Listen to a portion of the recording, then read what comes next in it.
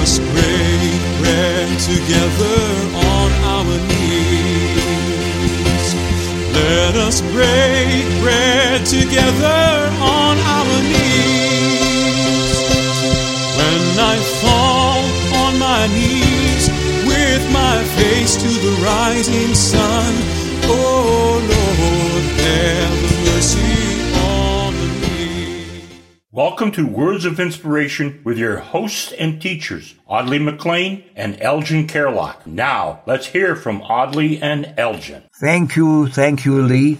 And yes, we are here, both Elgin and I. Elgin, I'm glad you're here. What you got to tell us? I'm happy to be here. All right. So in continuing in our Words of Inspiration, today I want to share with you from 1 Peter a thought process for us to live by daily. In chapter 1, verse 15, it reads, "But as he which hath called you is holy, so be ye holy in all manner of conversation." And conversation encompasses many things, not just what we do verbally, but what we listen to and who we spend our time with. And I wanted to make sure that we encourage you to understand that the company that you keep does have influence on you.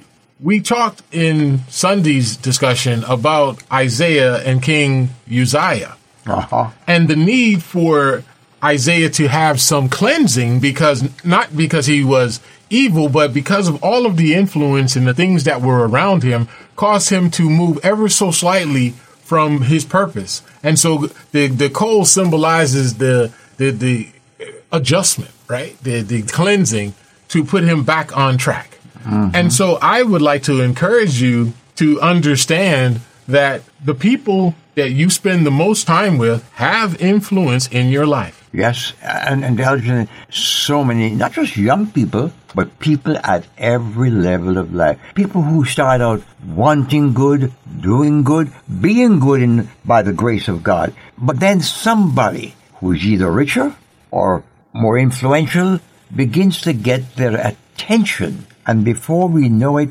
their identity as a believer or as a proper citizen begins to be modified. And if you want to test that theory, have you ever been in the presence of someone who has an accent, whether they're from another country or another area of the country? The longer you're with them, you begin to mimic them. You will start to speak in the same manner.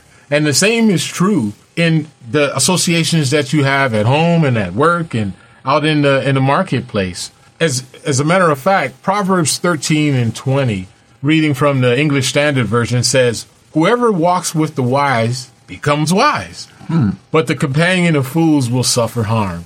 Well, Elgin, my mind is now engaging the fact that young people don't really talk to each other face to face anymore, but they do spend a lot of FaceTime on the television or on these things that people send them on their phones, and that's an influence. Absolutely, and that's how we have pop culture.